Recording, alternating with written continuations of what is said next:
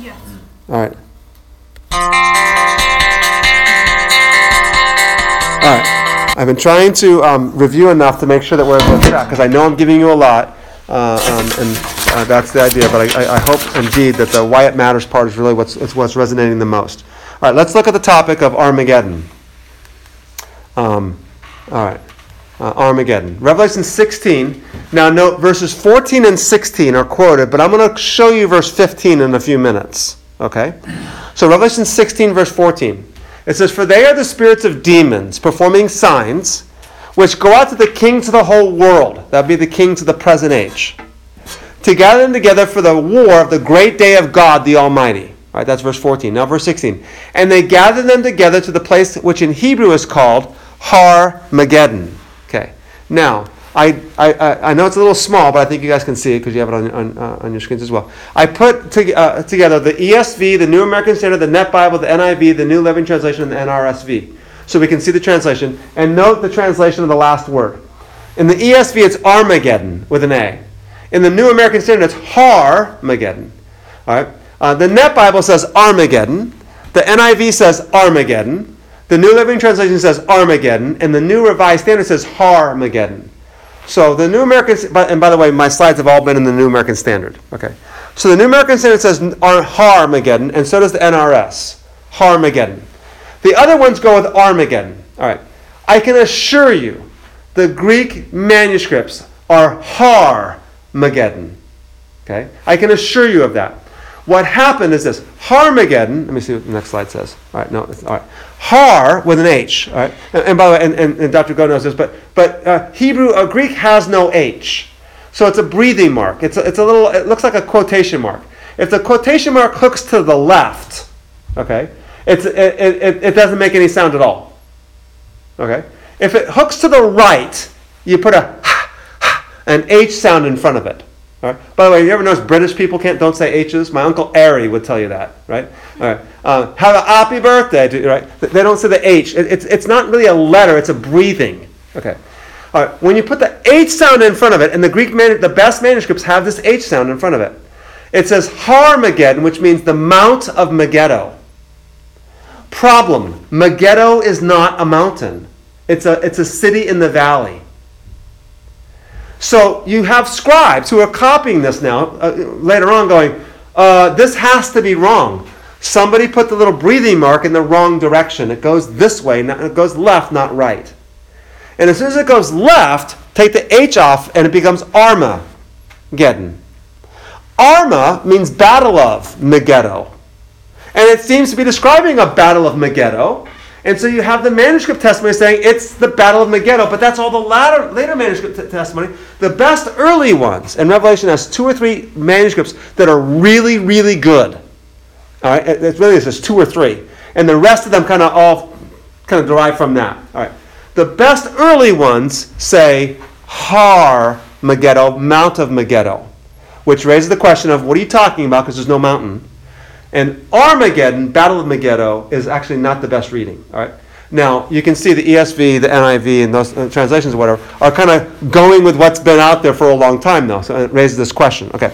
Now let's look at what does this mean, and how do we know what this means? All right. Now we have an advantage. Well, what's this Battle of Megiddo that we're talking about? And here's the way I would put it: Revelation 20, verses 7 through 9. Do I have this on your outline? Let's see. Yeah. No, I have a line in my notes that's in red. And if it's in red, it means it's on your it's on the slides, and it's not on the slides. All right. So let's read Revelation 20, verses 7 through 9, and it's actually going to be the exact same language as Revelation 16. It says, "When 1,000 years are over or completed, Satan will be released from his prison, and will come out to deceive the nations which are in the 4 corners of the earth, Gog and Magog." That's Ezekiel, by the way, 37. Right, "to gather them together for the war." Right, that's the exact same phrase used in Revelation 16. Gather them together for the war. Now look at the description of the war. "The number of them is like the sand of the seashore," which is a reference to Genesis, by the way, isn't it, right? The sand of the seashore. All right. "And they came up on the broad plain of the earth, and they surrounded the camp of the saints and the beloved city, and fire came down from heaven and devoured them." Okay. Who is the war? Who's fighting the war against who in this passage? Satan is gathering. Who's he gathering? No. The nations. He's going out to deceive the nations, and he's going to gather them together for the war. Who do they go fight the war against? He surrounded the camp of the saints and the beloved city. Remember, we already discussed, might not be on one of the podcasts, but we discussed people, city, temple are all the same. The holy city is us, and the saints are us. Okay? The war in Revelation 20 is Satan fighting against God's people. Okay? That one's easy. Now, I'm going to argue that it's the same language in chapter 16, which means it's the same thing going on there. Okay? All right, and actually, if you have your Bibles, and I don't have the slide for this one, but open them up to Revelation chapter 19. It's almost the same language, but not exactly. Revelation 19, verse 19. Okay? It's a similar but not identical phrase. Revelation 19:19. And it says, I saw the beast coming, and the kings of the earth, and their armies assembled to make war against him who sat on the horse and against his army. The one sitting on the horse is Christ. So Revelation 19:19 now. The beast and the armies of the earth are making war against Jesus and Jesus' army. So that parallels chapter 20, because Satan goes out and gets the nations of the world. All right? In chapter 19, it's the beast. In chapter 20, it's Satan. No big deal. Because remember, Satan empowers... you might not remember. In Revelation 13, Satan empowers the beast. Okay. So Satan and his armies are battling Christ and his armies. Or are battling God's people. Right? By the way, it's kind of stupid to fight against God. But I'll take it out on God's people. Satan doesn't fight God. He fights God's people. Okay? Now, let's go to chapter 13. I have a slide for this one. Revelation 13. Here's the line I have. This is the line I have in my notes. The war throughout Revelation is that which Satan has always waged and still does against the people of God. Without question. In the book of Revelation, the war is always, every single instance of war in the book of Revelation is Satan waging war against God's people. Okay? Here's another example. Revelation 13, verses 6 and 7. He opened his mouth in blasphemies against God. This is the beast. He opens his mouth to blaspheme against God, to blaspheme his name and his tabernacle. Note the temple language. That is, those who dwell in heaven. And it was given to him to make war with the saints and to overcome them. And authority over every tribe and people and tongue and nation was given to him. The beast wages war against God's people. Okay? We can go chapter 12, verse 17. This is the last verse of chapter 17, of chapter 12. The dragon was enraged with the woman and went off to make war with the rest of her children, who keep the commandments of God and hold to the testimony of Jesus. That seems like a pretty good description for us. I hope it's us, right? I mean, ideally it's us. Satan is waging war against God's people. Remember I said earlier, what's the best way to win a war? To not let your enemy know you're fighting them. Okay, so here's what I think is incredible now. All right, and we'll kind of go back up Armageddon a little bit more. And that's this. We have this conception that the Antichrist is some political figure out there. When I was a kid, it was Gorbachev. You ever heard of Gorbachev? He was the leader of and he had a birthmark on his head.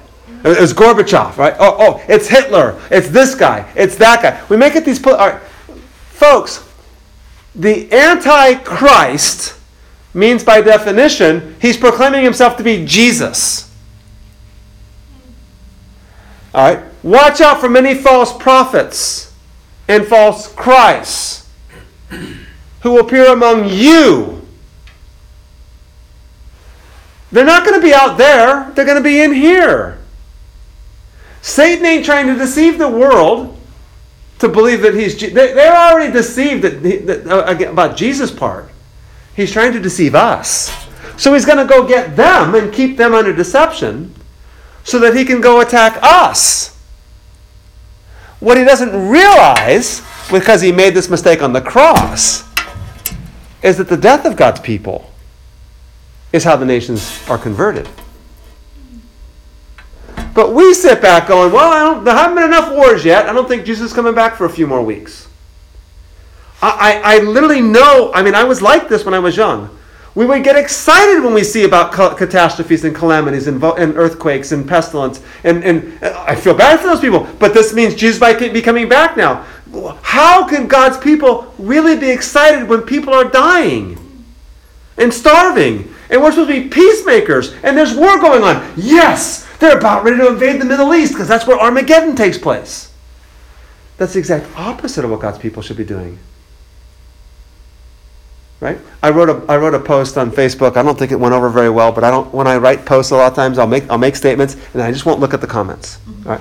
I have enough respect because who I am as a teacher, whatever. Right? People listen to me, and then other people who don't like it don't. Right? When Osama bin Laden died, right? Now I lived for 40 years in the Bay Area. Okay, so one of those planes was heading to San Francisco. So people we know in our churches died on one of those, the plane that crashed out in Pennsylvania. All right. So, horrific tragedy. No. All right. When Osama bin Laden was killed, in a sense, there was justice. Right? All right. And so, in that sense, we can kind of take encouragement that justice has been served. Okay? Because there was justice. But I know people that were excited that bin Laden died. So I quoted, I believe it was Ezekiel, and I said, God does not delight in the death of anyone. Quote, unquote. You see, the problem is this. Osama bin Laden's death means he can never be redeemed now. It might be justice. And I'm not denying that justice needs to be served, and whether you believe in the death penalty and all that, that's fine. I'm just simply saying, but we don't rejoice. We grieve. We take comfort that justice has been served, but we grieve. Because a person's been lost forever from the kingdom. Same thing with war. I grew up excited that war was happening because it was a sign of the imminent return of Jesus. And then we realized, actually, that's how Satan and the kingdom of this world works. God's kingdom works by dying. So you see why I think this eschatology and this eschatological framework is so important to get our hands around? Hey, there's the kingdom of God and there's the kingdom of the world. And the kingdom of the world is at war against the kingdom of God. And the kingdom of God wins by dying and rising again, just like Jesus died and rose again. And we win by love and humility. And by the way, when we were excited, when Osama bin Laden died, what did the Muslim world think? How many Muslims did we lose our witness to because we rejoiced when one of their own was killed? See what happens? We're losing our witness. And so I think it's actually really, really dangerous. All right, so the point then is Armageddon is a battle that the devil wages against God's people. Okay, so remember that verse that we skipped over, Revelation 16, verse 15? All right, so why does it matter? All right, the people of God must be prepared for this war. We must be prepared for this war. All right, what does that mean? That means the devil's trying to deceive us. He's trying to bring disunity into the church. By the way, right? What's one of the key things that Jesus tells the church? Be unified, right? Because let me step back. We are the image bearers of God, and God is one. Unity in the church is not something to sorry, but there's 35,000 denominations. Oops. No, it's not an oops, folks. God is one. And when we're not one, we're not imitating our Father. We're not imitating God. All right. So we must be prepared for that war. Now look at Revelation 16, verse 15. This is in the parentheses there. All right. Behold, I'm coming like a thief. Blessed is the one who stays awake and keeps his clothes, so they won't walk about naked and men see his shame. In the middle of describing the Battle of Armageddon, and notice it's in parentheses in the New American Standard. In most translations, it's in parentheses, and because it's parenthetical. Right? These are the spirits of demons going after the kings of the whole world to gather them together for the war. Behold, I'm coming like a thief. Blessed is the one who stays awake and keeps his clothes with him, so they won't walk about naked and men see his shame. In chapter 19, we're told that the white clothes of God's people represent their righteous deeds. Keeping our clothes on means what? Being prepared. Being prepared means what? Being a witness. Remember the church in the book of Revelation are 7 lampstands. What does it mean to be prepared? It means to be a light. Okay? Satan is waging war against us, we're told in verse 14. So be ready. What does be ready mean? Be faithful. Right? Verse 16. They gathered together the place that in Hebrew is called Armageddon. Okay. Now, or Harmageddon. Now, why the Mount of Megiddo? Because they're fighting against God's people, And God's people are the temple. And where are temples located? Mountains. Right? And we saw that in chapter 20. I think I can go back. It says, they came up on the broad plain of the earth and surrounded the camp of the saints in the beloved city. Revelation 20, verses 7 through 9. Okay? Oops. Wrong button. All right. So it's the Mount of Megiddo because it's God's people as a temple. Okay? And we actually saw that Revelation 13. He opened his mouth to blaspheme God, to blaspheme his name and his tabernacle. That's why it's called the Mount of Megiddo. All right, now why Megiddo? Because that's where all the great battles in the Old Testament took place. Okay, and we don't have time to kind of go through the details of that. But Megiddo is this great battleground, all right, which takes place in the Old Testament, whether it's the Assyrians coming in, all right, or the northern tribes against the southern tribes. It's Megiddo. Okay. Now, by the way, if you go to Megiddo today, there's a big mound.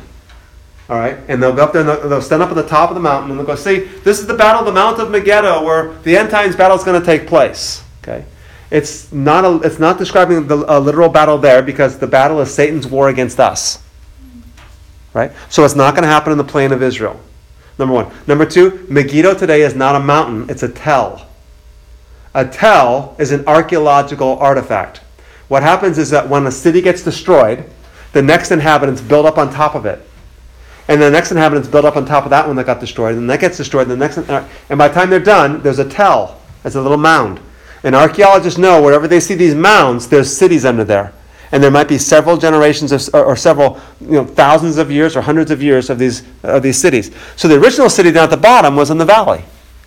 But over time, it got built up on it's on a tell right on the side of the Jezreel Valley. Okay. Now, let's take some questions and comments and thoughts and some other ideas. I asked some questions at the very beginning. We can go back and answer those briefly as well. I think I'll have a few more minutes, right, David? Yeah. Okay. All right. So, the questions I asked at the very, very, very beginning, I said, why do we worship on Sunday when the Old Testament says the Sabbath is Saturday? All right. And the answer is, because the Sabbath is fulfilled in Jesus. Right? The Sabbath was pointing us to Jesus. Right? And the best way to... And so we are now in the Sabbath rest of Jesus. It's begun. All right? There. And that's why Jesus redefines... I'm thinking of Mark 10. And it's not coming to me very well. But he describes the Sabbath in terms of... I'd have to look it up. He describes the Sabbath in terms of Genesis. Remember, it's not coming to me very well. Sorry. Mark 10. Let's see. Moses. Is it okay to divorce for a man to divorce his wife? What did Moses command you? And he says, from the beginning he created them male and female. For this cause a man shall leave his father and mother, and the two shall become one flesh. What God has brought together, let no man separate. And he goes on. Sorry, that's not the Sabbath. I'm sorry.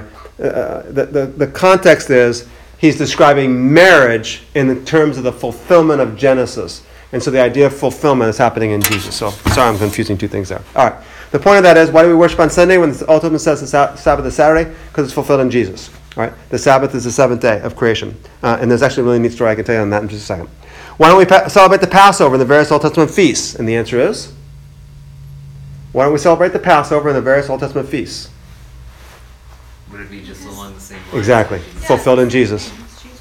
He's right. But- Your fathers ate manna in the wilderness. Unless you eat my body and drink my blood, you have no life in yourself. But didn't the disciples in Acts and the new converts, didn't they celebrate the different feasts as well? Well, so they continue for a short while, in a sense. All right. In other words, they continue going to the temple and doing those things. No indication that they continue celebrating the feasts, however. Right. It seems that from the very beginning, the Sabbath has been moved to Sunday. Okay. So Acts 20, verse 7, on the first day of the week, they are. So they're in other words, remember, they're trying to be a witness to the Jews, right? And so while they're in the Jewish context, they're kind of keeping their feet in both worlds at the same time. But there's no indication that they're celebrating the festivals other than kind of associating with the people, so to speak. All right. Okay. Why don't we sacrifice animals and attend to the temple in Jerusalem? Fulfilled in Jesus. All right. So the point of that is we kind of know those. You knew those before you came in today. You probably knew, hey, Passover fulfilled in Jesus, manna fulfilled in Jesus, sacrifices fulfilled in Jesus, right? We don't go to the temple in Jerusalem because of Jesus. But the point of that is, that means the eschaton's already begun. These are all eschatological. They're all pointing to the ultimate fulfillment. And so, yet we hold to this, eschatology refers to the future only, and not the present also, and yet our very practices of church and those things as well. All right, let me give you a quick illustration, and I'll do this quickly. All right, the Gospel of John clearly has this Genesis language. In the beginning, right, the Gospel of John begins with, right, clearly has this Genesis understanding. He wants to associate you with Genesis, but it's a new creation. All right, in John chapter 1 and John chapter 2, there appear to be 7 days. This is the first day, and then the next day, and then the next day. And he seems to be counting the days. All right? All right? And so in John chapter 1 and John chapter 2, and it seems as though there appears to be a week or 7 days. And on that 7th day is the wedding in Cana, where Jesus turns the water into wine. Okay. So it seems that there's this eschatological fulfillment going on. Now the key, of course, is that it's the coming of the Holy Spirit. Right? So John 2, he turns water into wine. And after that, he says, I'm the temple of God. Note, water and temple. Okay. John 3, Nicodemus, unless you're born again, you cannot enter the kingdom of God. Oh, I can't go into my mother's womb a second time, Nicodemus says. Nicodemus, I'm talking about water and the Spirit. Note, water again. Now remember, water is both creation and decreation. Water covered the earth, and so God had to separate the waters to make the dry ground to create. When God destroyed the creation, he did it with water. Right? So now the water of creation is now being turned into the new wine of Jesus. Is that why in Revelation it says like there's no more sea? Okay, there you go. So there's no more sea in Revelation 21 because sea is almost always, it's not always, but often associated with chaos. Remember, the Israelites thought there were sea monsters, Leviathan and Behemoth, right? In the sea. Sea is chaos, and if you go too far off the sea, you might fall off the end of the world. And the lake of fire. The pigs rush into the sea after the demons they're filled with the demons because they say, "Hey, Jesus, don't send us into the abyss." Right? We always think, "Oh, Jesus kind of answered the demons' request by not sending them into the abyss." No, he didn't. He sent them into the pigs, and the pigs ran into the abyss because the sea is an abyss. Okay. Now that abyss is also associated with fire. Okay. So hence the lake of fire in the book of Revelation. So there's no longer any sea means there's no longer any chaos. Right? There's no more decreation. This is the eternal creation. Exactly. All right. Chapter 4 of the Gospel of John, he meets a woman at a well and says, you should have asked me. If you knew who I was, you would have asked me and I would have given you living water and you would never thirst again. Okay.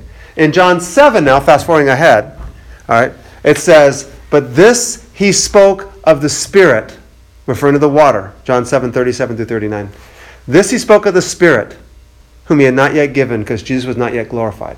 Okay. Now, fast forward, John 13, Jesus washes the disciples' feet.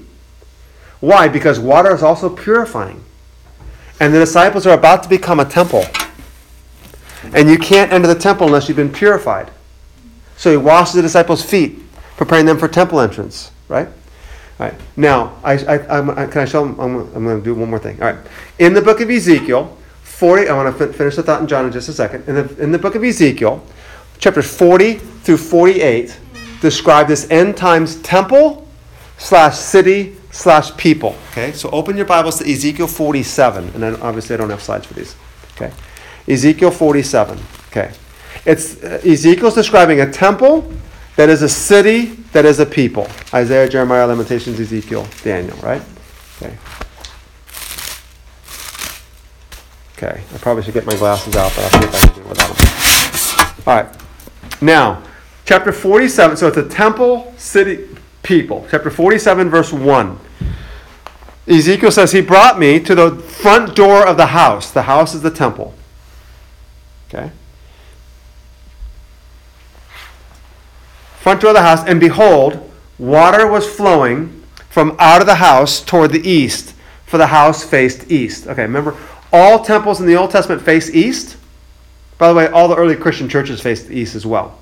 Okay, so the temple is facing east, and water is coming out of the temple from the east. Okay, now the water was flowing down from the altar, from underneath, from the right side of the house, from the south of the altar.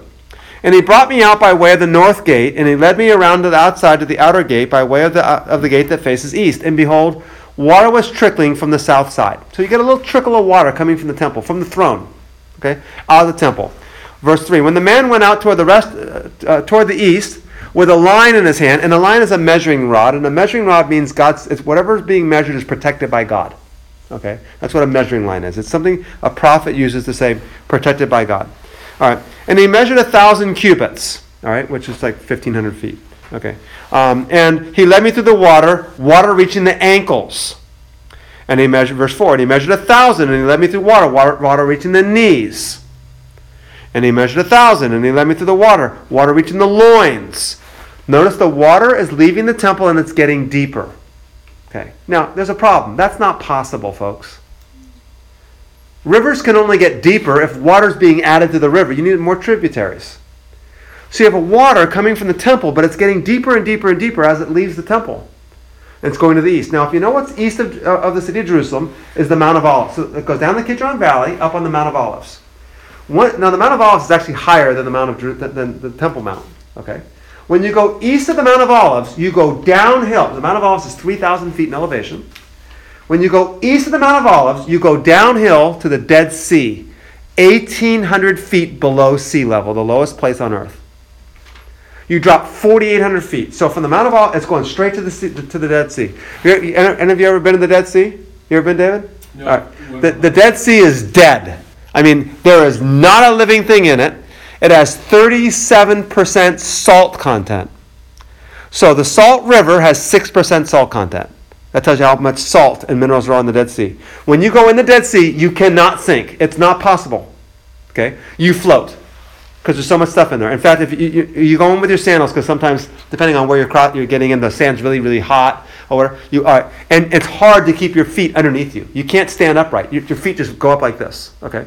There's nothing alive in the Dead Sea. Okay, so that's the imagery. So notice the imagery of the water getting deeper. All right, verse 5. He measured 1,000, and it was a river that I could not ford, for the water had risen enough water to swim in, a river that could not be forded. All right, and he keeps describing these waters, and it says, verse 8, the waters go out toward the eastern region, toward the Arabah. Now, Arabah is just the Hebrew word that means desert.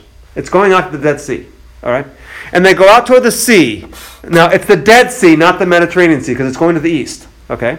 And the waters of the sea become fresh. And now, verse 9, and it will come about that every living creature which swarms in every place where the river goes will live. And there'll be many fish, for these waters go there, and the other waters become fresh. So everything will live where the river goes. It'll come about the fishermen will stand beside it from En-Gedi. These are places on the Dead Sea. En-Gedi to Englim. Right? Their fish will be according to their net, spreading their nets. The fish will be according to their kinds, like the fish of the great sea, that's the Mediterranean, very many. But its swamps and marshes will not become fresh, for they'll be left for salt. And by the river on its bank, on either side of the other, will grow all kinds of trees for food. Their leaves will not wither, and their fruit will not fail. They will bear every month, because their water flows from the sanctuary, and their fruit will become food, and their leaves for healing. That reminds us of the Garden of Eden and the tree of life. But note, that's quoted in Revelation 22. Revelation 22, I saw the river, the water of life, coming from the throne of God. And on the other side of the river was a tree of life, bearing 12 kinds of fruit, and yielding its fruit every month, and the leaves of the tree were for the healing of the nations. That's Revelation 22, verses 1 through 3. Okay. So Ezekiel's temple is ultimately fulfilled in the New Jerusalem. But it's this imagery of water that Jesus is talking about. Woman, you should have asked me, and I would have given you living water, and you'll never thirst again. Sir, the well is deep. Where are you going to get this water? Now, our Father said that we're supposed to worship on this mountain, but you Jews say it's in Jerusalem. It's neither in Jerusalem nor on this mountain, because they'll worship in spirit and in truth. John 7:37. But this he spoke of the Spirit. Okay. Now you go to 13. He washed the disciples' feet. It's water imagery. Okay. Then you go to John 18. John 18, Jesus is on trial before Pilate. And in John 19, he's crucified. Pilate has Jesus beaten and bloody because he doesn't want to have Jesus killed. Right? He doesn't want to do this. I find no guilt in this man. Crucify, crucify. He beats him up. He has Jesus brought out and he says, Ecce homo. Ever heard that Latin phrase? It means, behold the man. Jesus is the man, isn't he? He's the epitome of a human being. He is the human being who is bearing God's image. To bear God's image is to be human. And that's exactly what Jesus did. If you've seen me, you've seen the Father, John 14, verse 9. All right. But that's on Friday, the 6th day of the week. Jesus is then crucified, and on the cross, on John 19, he says, it is finished, at the end of Friday, the 6th day of the week. On the 7th day of the week, which is Saturday, he's in the tomb. If you open your Bibles to John 20, verse 1, you're going to notice something strange. Okay? And I promise I'm going to finish, David. I hope you're being patient with me, right? All right, good. Thank you, sir. Here we go. All right. John 20, verse 1 says, now on the first day of the week, Mary Magdalene and they go to the tomb. Now, look at verse 19. When therefore it was evening on that day, the first day of the week. John wants us to know that it's the first day of the week. Because he tells us twice, and they don't do that. Ancient authors don't repeat. They are an oral culture, and they're really good at hearing. When they heard in verse 1 that it was the first day of the week, John does not need to repeat it in verse 19. Repetition is an author's way of saying, pay attention. I want you to understand something. Now, notice that on that first day of the week, the women go to the tomb. And verse 11 says, Mary was standing outside the tomb, and she was weeping. And so she wept. She stooped and looked inside the tomb. Verse 12. There were two angels in white sitting, and behold, one at the head and one at the feet, where the body of Jesus had been lying. And they said to him, woman, why are you weeping? But she said, because they have taken away my Lord, and I don't know where they have laid him. When she said this, she turned around, and behold, Jesus was standing there. And she didn't know it was Jesus. And Jesus said, woman, why are you weeping? Whom are you seeking? Supposing him to be the gardener. Adam was a gardener in Genesis. Adam was made on the 6th day of the week. Behold the man. At the end of the 6 days, God says, it is finished. And God rested from all of his creation. On the 7th day, God rests. It's now the first day of the new creation. That's why John's repeating it twice, saying it's the first day of the week. Because look what happens in verse 19. When therefore it was evening on that day of the first day of the week, and the doors were shut, where the disciples were, for fear of the Jews, Jesus came and stood in their midst, and he said, peace be with you. When he said this, he showed them both his hands and his side. The disciples rejoiced when they saw the Lord, and Jesus said to them again, peace be with you, as the Father sent me, so I send you. And when he said this, he breathed on them. The word breathed on them is the exact same word used in the Greek version of Genesis 2, verse 7. God breathed on Adam, and he became a living being. The word breath is the same word as spirit, right? Breath, wind, and spirit. In Greek and Hebrew, it's the same word. What's Jesus doing? He's making them new creations. Receive the Holy Spirit. If any man is in Christ, behold, he is a new creation. So why does it matter our eschatology? Because I think it matters to understand that the new creation has begun. In the new creation, Jesus is the King of Kings and the Lord of Lords. We still live in this world, of course. We have this overlapping dual kingdoms existing at the same time, right? This already not yet. In the kingdoms of this world, it's power and force and military and stepping on the other guy and lying and cheating and doing whatever you can to get ahead. And the kingdom of God is by love and humility and sacrifice and surrender. Our mission is to make God known, which Jesus has begun, the presence of God amongst us, and the Holy Spirit continues that presence of God amongst us, ultimately climaxing in the New Jerusalem. In the meantime, if we live in a kingdom of tribulation, kingdom, and perseverance, as John says in Revelation 1, verse 9. We must go through many tribulations to enter the kingdom of God. But it's through our tribulations that Jesus is made known to the nations, and in doing so, his coming back is sooner. Okay? I think it's significant. All right, any questions, thoughts, comments? Wow. Okay. All right, that's a lot to chew on. So here's the deal. I've recorded all this, and I'm going to end this now. All right?